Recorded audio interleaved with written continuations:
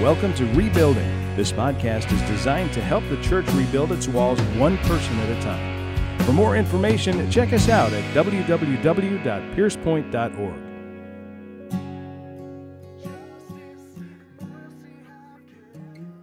If you have your Bibles again, turn with me to Romans chapter 14. Romans 14 verse 4 is where we concluded last week. Here's what it says. It says, who are you to judge the servant of another? To his own master he stands or falls, and he will stand. And I love this promise. We see the echoes of this promise in Philippians 1:6. He says, and for the Lord, and to the one who stands, he will stand, for the Lord is able to make him stand. Philippians 1:6 says that he who began a good work in us will carry it on until completion. Isn't that an amazing, hopeful truth? He who began the good work is still working. He's not slacked off on the job. He's going to carry it on until completion. So we ended with that, but by way of conclusion last week, I also shared with you a rough overview of what we were going to look at today, but I want to go in a little bit better detail on what we're going to learn this morning. Number one is we're going to learn an understanding of judgment among Christians. What are we supposed to do as Christians? Are we to judge? Are we to listen to the world and not judge anybody? What about the scriptures that say don't judge? What about the scriptures that do say to judge? What are we supposed to do with that? So we're going to look at judgment among Christians, and we will apply that to the rest of the world. Number two, we're going to talk about the truth that Christians too will stand before the judgment seat of God. That each and every one of us, whether we know this or not, the world is not the only one who stands before the white throne. We will stand before the judgment seat of God. But the question that we ask is why? The question we ask is to what end? And so that's an important thing to understand. The third thing that we're going to look at today is in light of number two, in light of the fact that we are going to stand before God, even Christians, before that judgment seat, we're going to look at the importance of an accurate understanding of Christian liberty. We have been set free from sin and death. How many of you know that? We've been set free from sin and death. But how many of you also know we've been set free unto life and godliness and holiness and spirit-led life and all of those things? This is really important. We all too often just rejoice in the things that we've been set free from, but we ignore the things that we're called to. And then last but not least, and you're going to see how this plays in, we're going to talk about self-control, because it's a fleeting trait inside of the world today. So we're going to look at self-control. At the outset, I simply want to say this, that what we're learning today is one of the greatest issues in the church today. It might not have been one of the greatest issues in times past. I don't know what particular churches were going through in all of the times of history as they were going through these issues, but I know that as we look at the world today, as I survey the world today and the church, a proper understanding of judgment, a rightful place before God, and our proper place before the saints is a problem in the church today. We don't understand these things. We don't understand how our behavior affects this relationship. We don't understand that our behavior should be affected by this relationship. We don't understand our freedom. We often misuse that freedom. And we have no idea of the spiritual nature of the concept of self-control. So I want to spend some time in this. But these ideas, as I see them, and I think you'll be convinced after today, these ideas are components of the gospel. There are many people in the world today that like to believe that their pet doctrines happen to be the gospel. This thing is the gospel. But what you're going to learn today is that all the aspects that we're talking about all come from the gospel. They are results of the gospel. Judgment is a part of the gospel. Justice is a part of the gospel. Obedience is a part of the gospel. So we're going to see all of those pieces in the message today. So with that in mind, let's just get into number one right off the bat. Number one, an understanding of judgment among Christians. Now, I've taught this in the past. I've taught that there has to be a distinction made. We struggle with this, but there has to be a distinction made between condemnation and evaluation according to godly standards. Do you guys know what I'm talking about? There is a massive distinction between condemnation and evaluation. The culture has said, don't judge. And many ignorant Christians, and yes, that is a thing, many ignorant Christians assume that we are not supposed to judge either, but this is not the truth. This is not the truth. The scripture is clear that we are not to judge, meaning condemn. Meaning condemn. Okay, Matthew chapter 7, verse 1. But the same gospel account, as a matter of fact, the exact same chapter, spoken by the same Jesus, says that we as Christians will know each other. We will know other Christians by their fruit. Matthew 7:16. This is the concept of evaluation. So we're going to evaluate people. We're going to see their behavior, going to see their life, and we're going to know whether or not they belong to the Lord or whether or not they belong to the devil.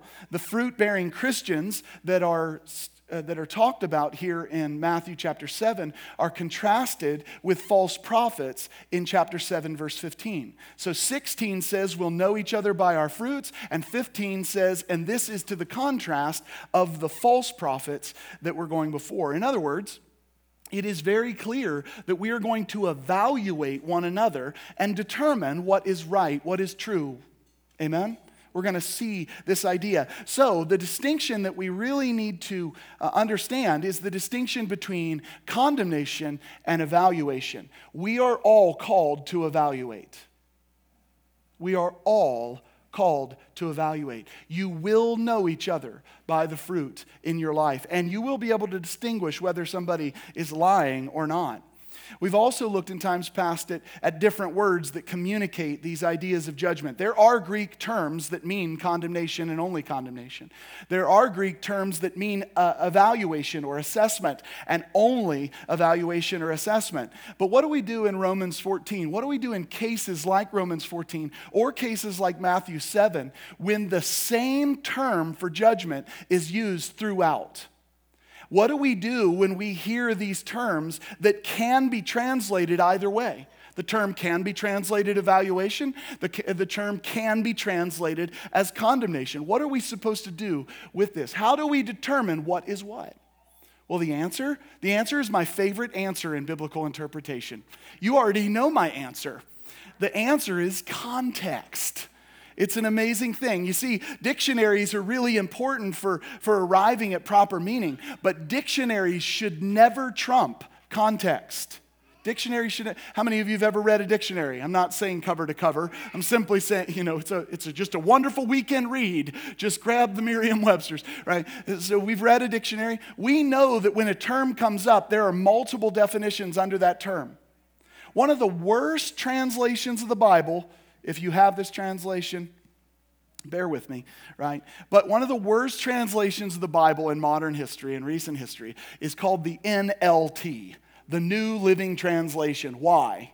Because the NLT, when it has troublesome words, decides to throw out at you three options of ideas of what the word could mean. Well, there's a problem with that. The word doesn't mean all three of those options. The Bible isn't multiple choice. What were those games that we used to play? Mad Libs. That was what it was. You had to insert a noun and a verb and all these. The Bible doesn't work that way. You don't get to just insert the term that you want it to mean. There is a context, and the context helps us understand particular words. We need to remember that. How many of you know what faith is? I've told you what it is. We've got a motto for it, don't we? Faith is trust, and that is all, okay? Faith is trust, and that is all. Here's the important thing. There are times in Scripture where the word faith might appear to mean something else, and so it's important for us to really understand it better. In the epistle to Jude, or in the epistle of Jude, we actually read this phrase. It says, the faith once delivered to all the saints.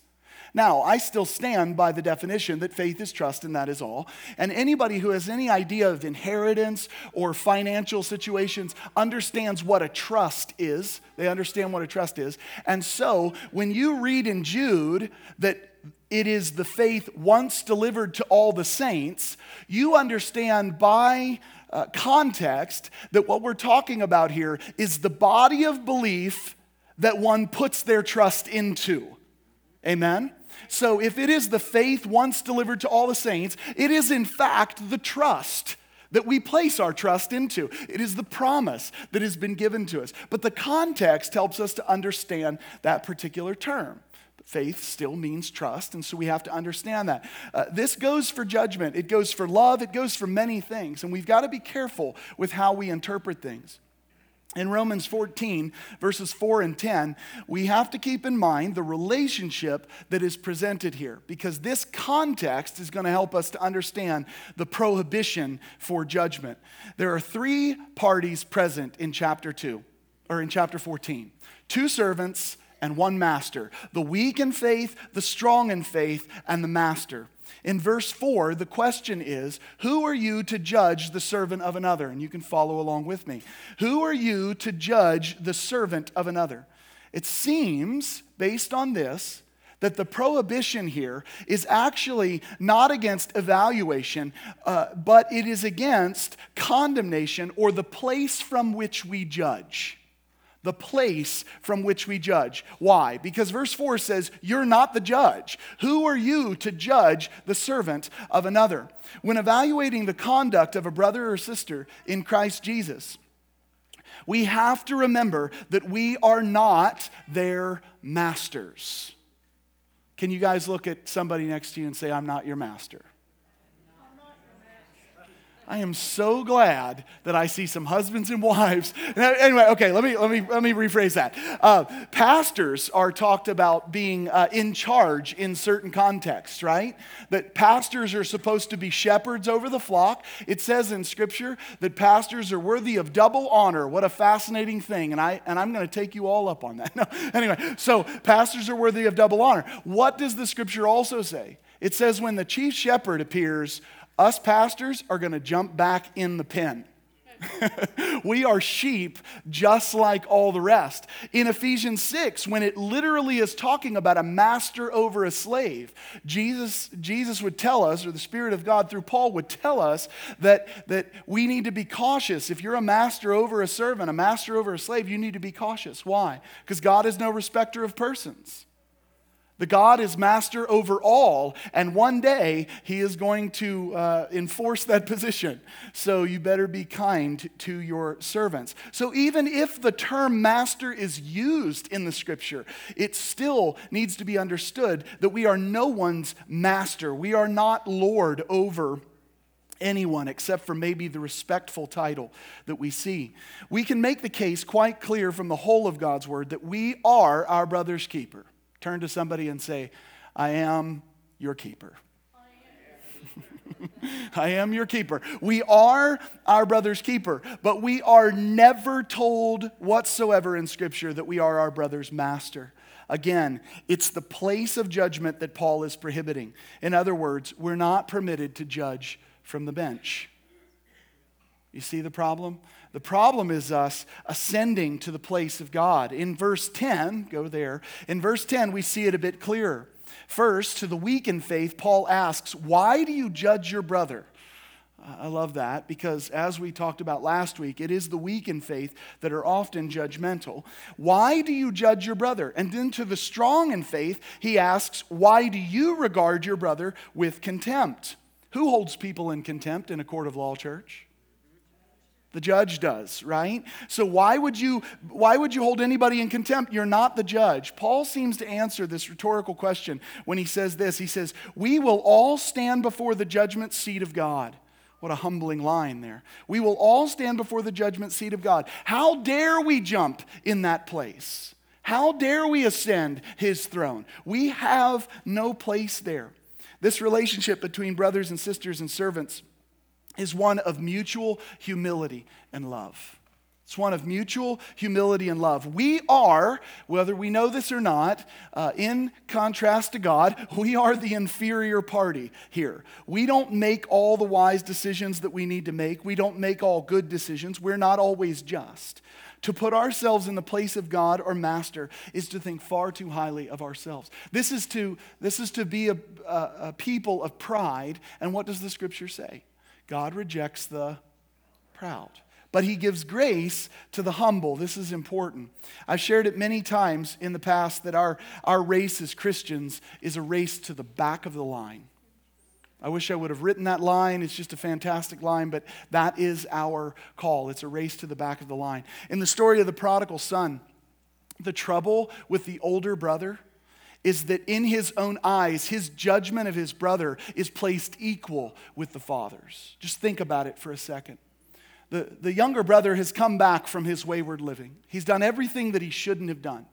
He once thought he was smarter than his dad. He put himself in that position. He thought he was smarter than his dad. He spent all his money. He ended up living in pig squalor and all this other stuff, right? And so then he comes back. The father sees him far off. He runs to him. He falls on him. He kisses him. He puts a robe on his shoulders. He puts sandals on his feet. He reinstates him as a son by putting a ring on his finger. And then he throws a party for him. You guys all know this story. So he throws the party. When the older brother comes back and he hears the sound of people dancing and the sound of people singing, he goes and he's got a frustration with this. What in the world is happening? And the servant of the master says, didn't you hear? Your brother has returned. He was once dead. He's now alive. He was once lost. He's now found. And he throws a little temper tantrum. He throws a little hissy fit. And his father comes back and comes out and says, isn't it right for us to rejoice in the fact that he's alive? Think about this for a second, church. The father is the only one who has the right to make the judgment. He's the only one who has the right to put the robe back on his son's shoulders or the sandals on his son's feet. He's the only one who has the right. And he does. He exercises the right. And he throws him a party. But what does the older brother do? Don't miss it. He ascends to the judgment seat and says, my view of my brother is on par with your view. I will tell you what needs to happen. And so he's stubborn and doesn't want to go into the party. How pitiful is this? This is an example of a prohibition with regard to judgment in the scriptures. We're not this people. If God shows mercy, then we rejoice. This is where Jonah went wrong in the Old Testament. It's where the Pharisees missed the point in Jesus' day. The Father's judgment is one of perfection, and ours is skewed because we are faulty people. Toward the prodigal, toward the Ninevites, and towards the sinners of Jesus' day, what was God's judgment, church? Mercy. It was mercy. Meanwhile, the other servants, Jonah, the older brother, and the Pharisees, jump into the seat of God and condemn. How dare we? How dare we? This is the prohibition against judgment. Contrary to what the world says, you don't judge at all. You can't call people out for their sin. You can't do this and you can't do that. They have no idea what they're talking about. That's evaluation. But if, when you see their sin, you say you're worthless and you have nothing to do with me or with God, you be careful. You've slipped completely into condemnation. You've jumped into the seat of the Father. Verse 13 goes on to show what Paul is getting at with these Roman Christians. He says this, he says, let us not judge one another anymore, but rather determine. That word determine is the same word for judge. It's the same root term. He says, therefore, we need to judge this. Don't judge, but judge this. Well, Paul, what are you talking about? Evaluation isn't the problem. He says, evaluate this, not to put an obstacle or a stumbling block in your brother's way. Paul then connects that with love in verse 14. Read it. He says, for if because of food your brother is hurt, you are no longer walking according to love. What are we supposed to do? Of course we're supposed to love. Now that's got to be defined by God's terms as well, and we've spent many, many sermons looking at that. Judgment in this context is not about assessment to help a brother or sister in love. That is the natural state of the Christian's life. Instead, it's a prohibition against setting ourselves on par with the Father. This is condemnation. Last week, I shared that we all too often accept the criticisms of the world.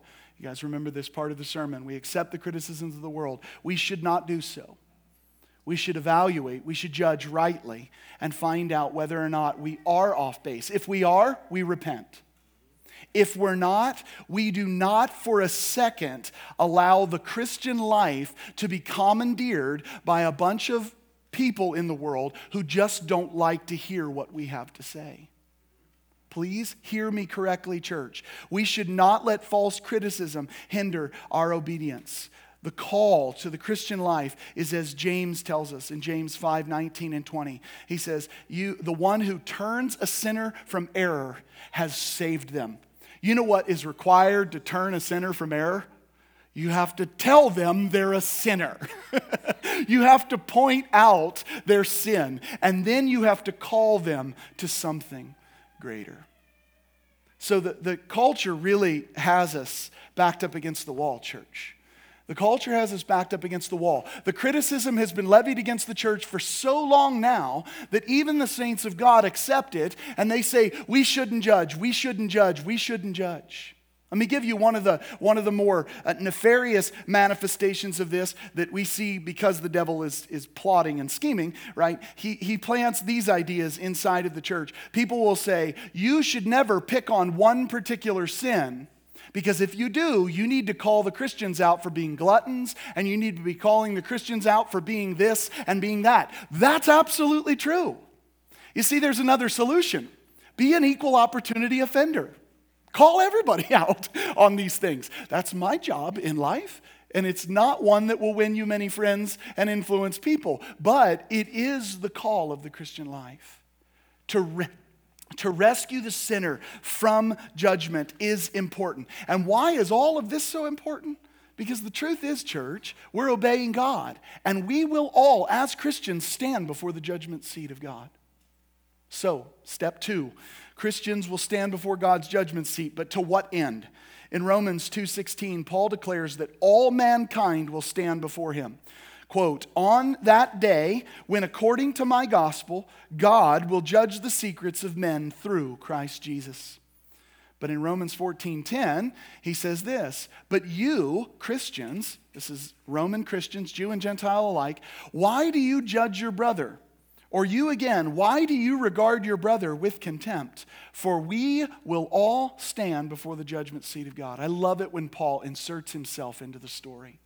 There's 2 parties present, 2 servants, 1 master, and all of a sudden Paul says, oh, I'm a servant too. We will all stand before the judgment seat of God. He doesn't appeal to his apostleship and say, I got a different standard for me. No, he knows what he's called to. He knows that he will stand before God. So he says, we will all stand before the judgment seat of God. Just so we're clear, who stands before the judgment seat of God? Yeah, the Claremont County answer is everybody. Okay, that's the answer. Okay, everybody stands before the judgment seat of God, Christians and non-Christians alike. But as we go there, as we begin to understand why this is the case, I want to show you an often overlooked aspect of the gospel. Paul says in Romans 2:16, if you're there, please underline this in your Bible. On the day when, according to my gospel, what follows is in accordance with the gospel of Jesus Christ, right? When on that day, according to my gospel, God will judge the secrets of men through Christ Jesus. Judgment is a part of the good news. Judgment is a part of the good news. Here's what that means, though. Here's what that means. If you have ever found yourself in a place where you've been wronged in life, where you have been the receiving party of pain, of suffering, something like this. Sorry guys, I got to turn that off. You've been the receiving party of pain and suffering. If a judge judges in your favor, is that good news? If a judge judges in your favor because you were the victim, is that good news?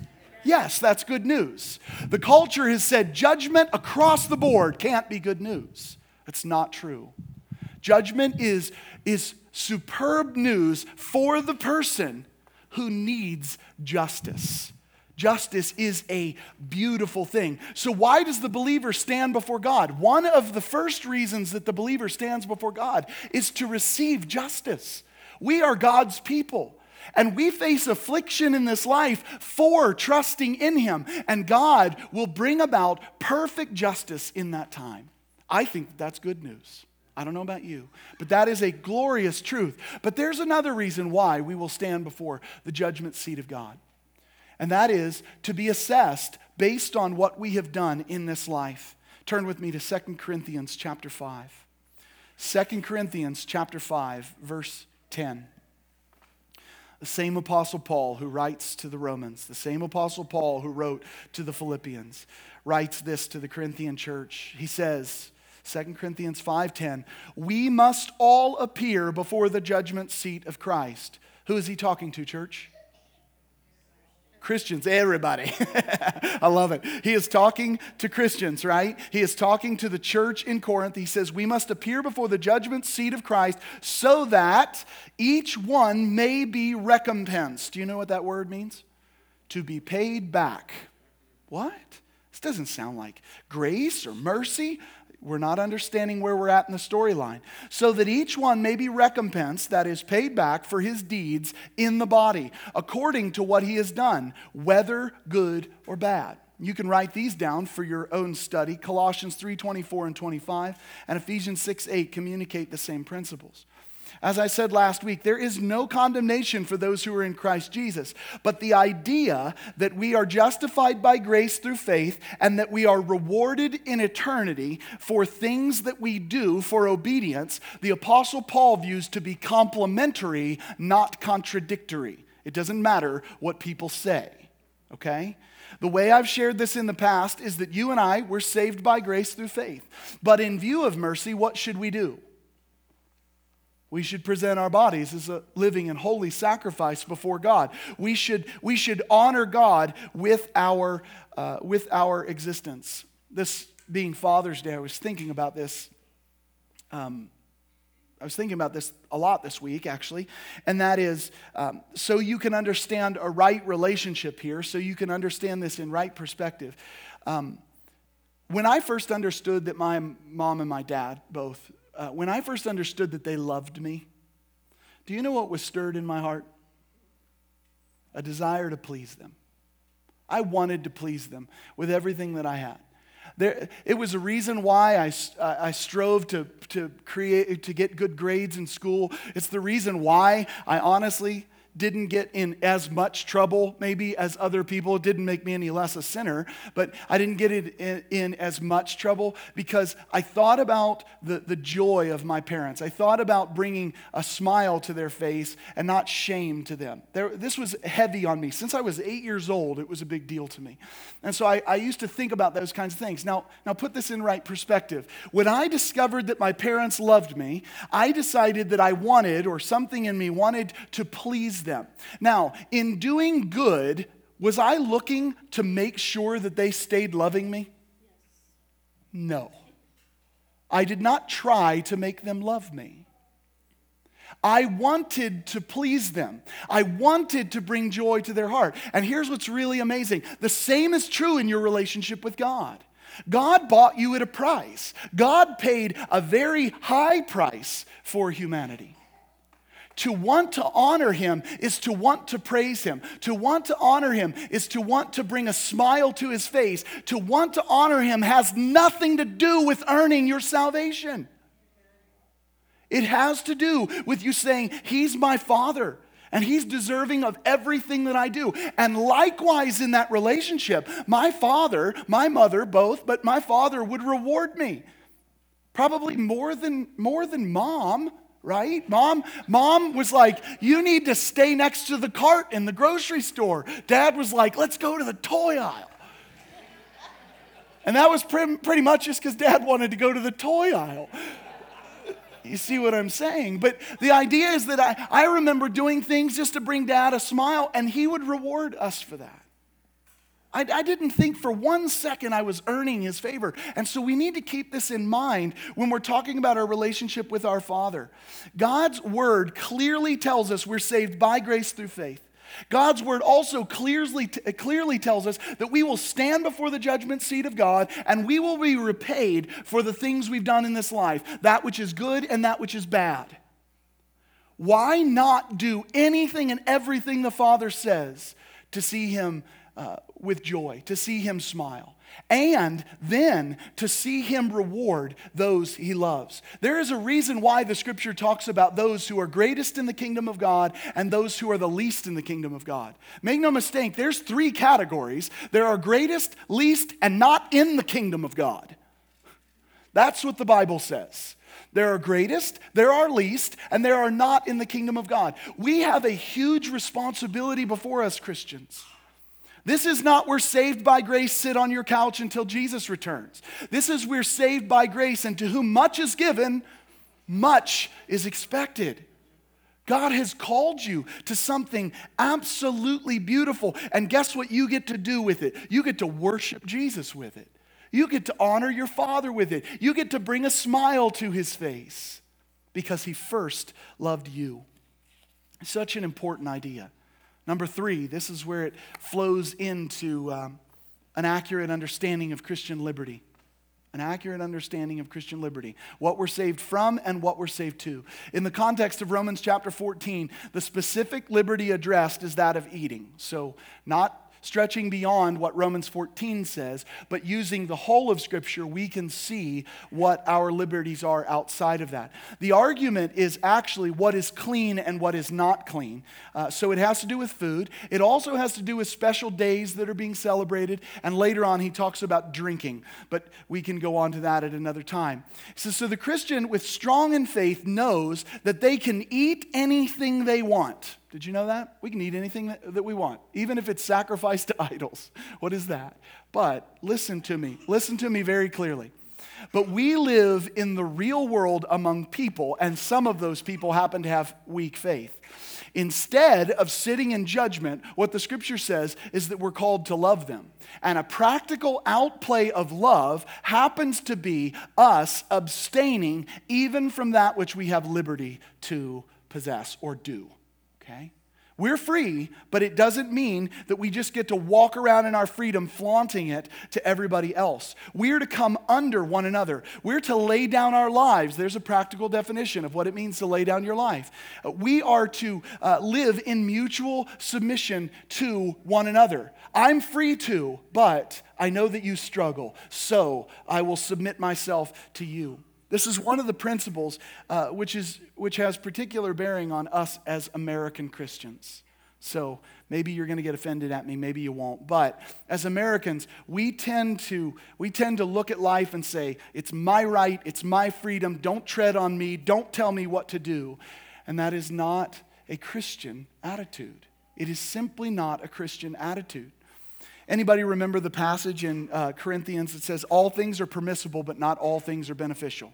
Anybody remember this passage? I hope to shed some light on this. The idea that's communicated twice in Paul's letter, 1 Corinthians 6 and 10, is that very thing. All things are permissible, but not all things are beneficial. But like the similar attitude in America, what Paul is actually doing here is confronting Corinthian slogans. Paul is not saying that that is a Christian principle. He's actually taking the culture that he lived in and he's addressing it. He's shooting it down. And just in case you're skeptical, this is a well-documented scholarly fact. This is written down in their recordings, in their writings, that these were their sayings. So they would say, the Corinthians would say, all things are permissible, but not all things are beneficial. Think about the problem with that. If that is a true statement in biblical ideas, then morality is simply utilitarian. Morality is simply this: if it's no longer useful, then we can throw it away. But as long as it's useful, we're fine. How foolish is that? Some in the current culture today would apply that idea to abortion. Well, it's useful. Useful because I don't have to actually be responsible for the actions that I've done in my life. So I get to take an innocent life, I get to kill a baby, and guess what? It is good because all things are permissible. That's not what Paul was saying whatsoever. It's just simply nowhere in the Scripture. As a matter of fact, there's a third slogan that you can find, and Paul answers it right away. He says this in 1 Corinthians 6. He says, food is for the stomach and stomach for the food. How many of you amen that? Amen. Yes. However, that's a slogan. And think about why this would contradict what else he's taught in Romans 14. If the food is for stomach and stomach is for the food, then he should spend no time telling people to stop eating certain things. It contradicts itself. But this slogan was around in Corinth, and so they would say, the stomach is for food and food is for the stomach. And Paul responds to it and says, and God's going to destroy it all. Smile. So Paul's answer to this is nonsense. God's going to destroy both. What am I getting at with this point? True freedom is not the freedom from restraint, church. Freedom, true freedom, Christian liberty, is being set free from bondage and to walk in righteousness. In 1 Corinthians 6 and 10, Paul establishes clear biblical parameters. In chapter 6, verses 9 through 11, look at what he says. He says, "Do you not know that the unrighteous will not inherit the kingdom of God?" Well, that's terribly judgmental, Paul. Yes, he's assessing rightly. The unrighteous will not inherit the kingdom of God, right? He then warns them not to be deceived. So think about that statement being said today. Think about this statement. It says, the unrighteous will not inherit the kingdom of God. Don't be deceived, church. This is precisely the problem today. The church asks this question all the time. They say, well, can't I be a Christian and also be this or that? And the answer, according to God's word, is emphatically no. You cannot be anything that you want to be. The unrighteous that will not inherit the kingdom of God are then listed. Look at what he says. Fornicators, idolaters. This is not an exhaustive list, by the way. Fornicators, idolaters, adulterers, effeminate, homosexuals, thieves, covetous, drunkards, revilers, and swindlers. The last four seem to be talking about used car salesmen. But nonetheless, they are not going to inherit the kingdom of God. Paul then says this. Look at the line. This is overlooked constantly. Such were some of you. Such what? Such were some of you. You have left that behind. Quick teaching here. Can Christians still sin? Of course we can. Are Christians known by their sin? No. We are not known by our sin because such were some of us. Such were some of us. Not such still are, but some were. Such were some of us. Does that mean that there aren't struggles in the Christian life that are harder for us to overcome? Does that mean that addiction isn't a real thing and it needs to be overcome? Addiction is a real thing. It does need to be overcome. And guess what that requires? It requires a brother or a sister walking beside you to help you get out of that pit. Christians, listen to me, please. You will not get out of your pit if you keep digging. You will not get out of your pit if you sit there alone, start a campfire, and say, I'm going to live here. You will not get out of your pit. And you are supposed to get out of your pit, which means something, which means we have to actually confess our sins. Hi, my name's Nathan, and I struggle. ... But it is not, hi, my name's Nathan, and I am anything. Such were some of you. These things are gone. They are things of the past, and we need to be walking forward. The parameter in God's word about morality is not utilitarian. Please, please, please don't miss that. It is sure, it is matter of fact. The unrighteous will not inherit the kingdom of God. So what is Paul doing here? In this passage in Corinthians, he's actually taking aim at ideas of human history. So back to Romans 14. Paul's response to this kind of approach is that you're not going to do these things if you're a true Christian. If you're a Christian, you will walk in love both towards God and towards man. So far, here's where we've been. We've learned that judging, meaning assessment, is the natural state of the Christian, but we are not to jump in the place of God. We also know that as Christians, we are going to stand before God and be repaid both for the good and the bad that we do inside of this life.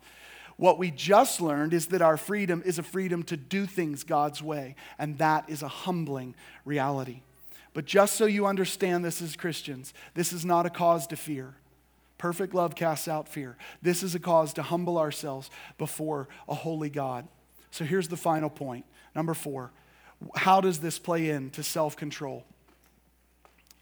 I need everybody's attention. This is a very challenging piece to talk about, and I'm going to try to do my best to play it out to many different areas of the Christian life.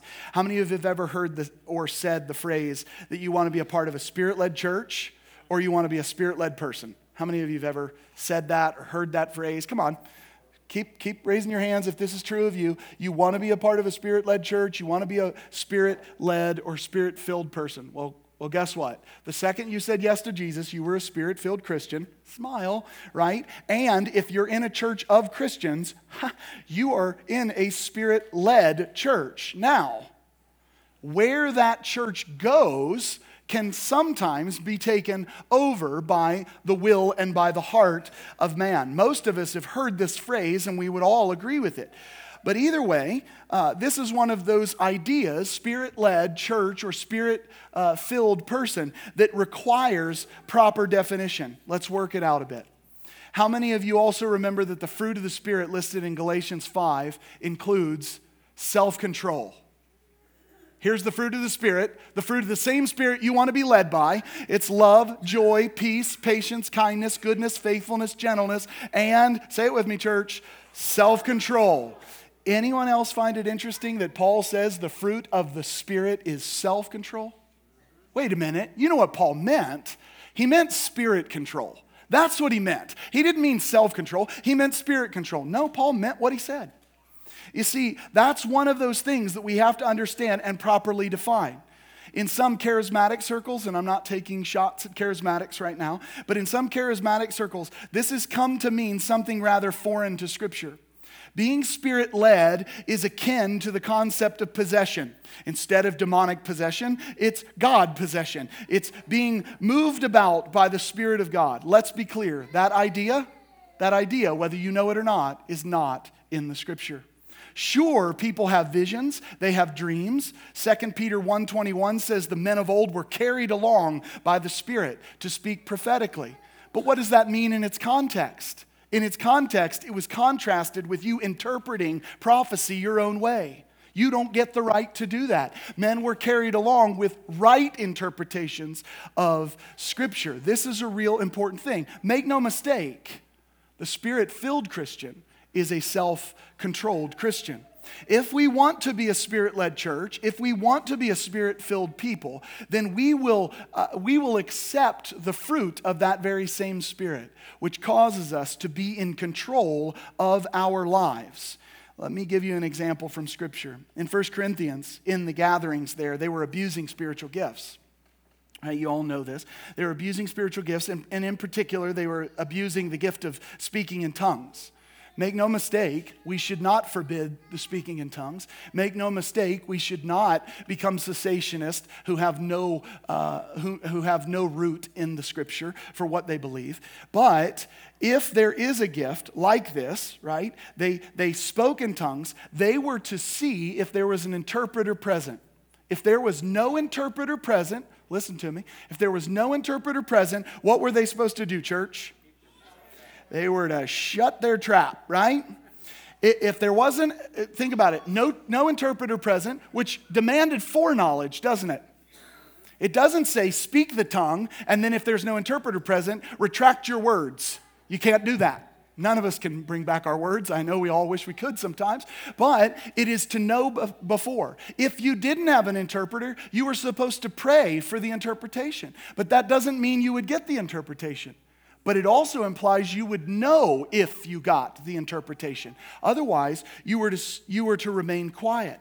Listen to this. Isn't speaking in tongues godly? Speaking in tongues is a godly thing. Just like eating all things that are clean, it's a godly thing.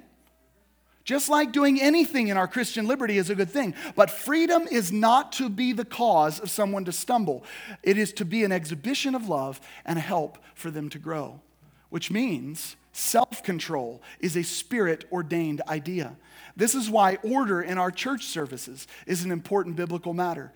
God never communicates the idea that if it's truly a godly thing, you should just wing it and let the Spirit flow. This isn't biblical. God says even when it's good and clearly defined according to Scripture, it's subject to self-control. So why am I bringing this up? What does that have to do with Romans 14? Read verse 20 with me. Read verse 20 with me. Romans 14:20. And look at what it says of that which is good. Verse 20. Do not tear down the work of God for the sake of food. All things indeed are clean, but they are evil for the man who eats and gives offense. The genuinely spirit-filled life is a self-controlled life. According to the scripture, the problem with humanity and our sin is that we're actually out of control by nature. We're actually winging it by nature. When it comes to your Christian liberty, which means that you do not practice the things of unrighteousness, but the things of God, when it comes to your Christian liberty, those things are still under the governance of self-control. Because if they cause somebody to stumble, you have a problem. You can eat whatever you want, but for the sake of your brother, you are to restrain yourself. This, in fact, is love.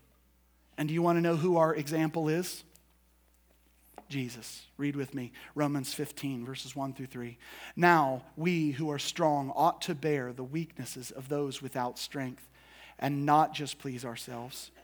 Each of us is to please his neighbor for his good, to his edification, for even Christ did not please himself. But as it is written, the reproaches of those who reproached you fell on me. What a powerful line.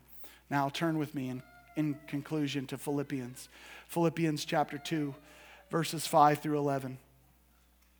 Have this attitude in yourselves, which was also in Christ Jesus, who although he existed in the form of God, did not regard equality with God a thing to be grasped. He could have done anything he wanted, and he has the right to do anything he wants. He did not regard equality with God a thing to be grasped, but emptied himself, taking the form of a bondservant and being made in the likeness of men. Being found in appearance as a man, he humbled himself by becoming obedient to the point of death, even death on a cross.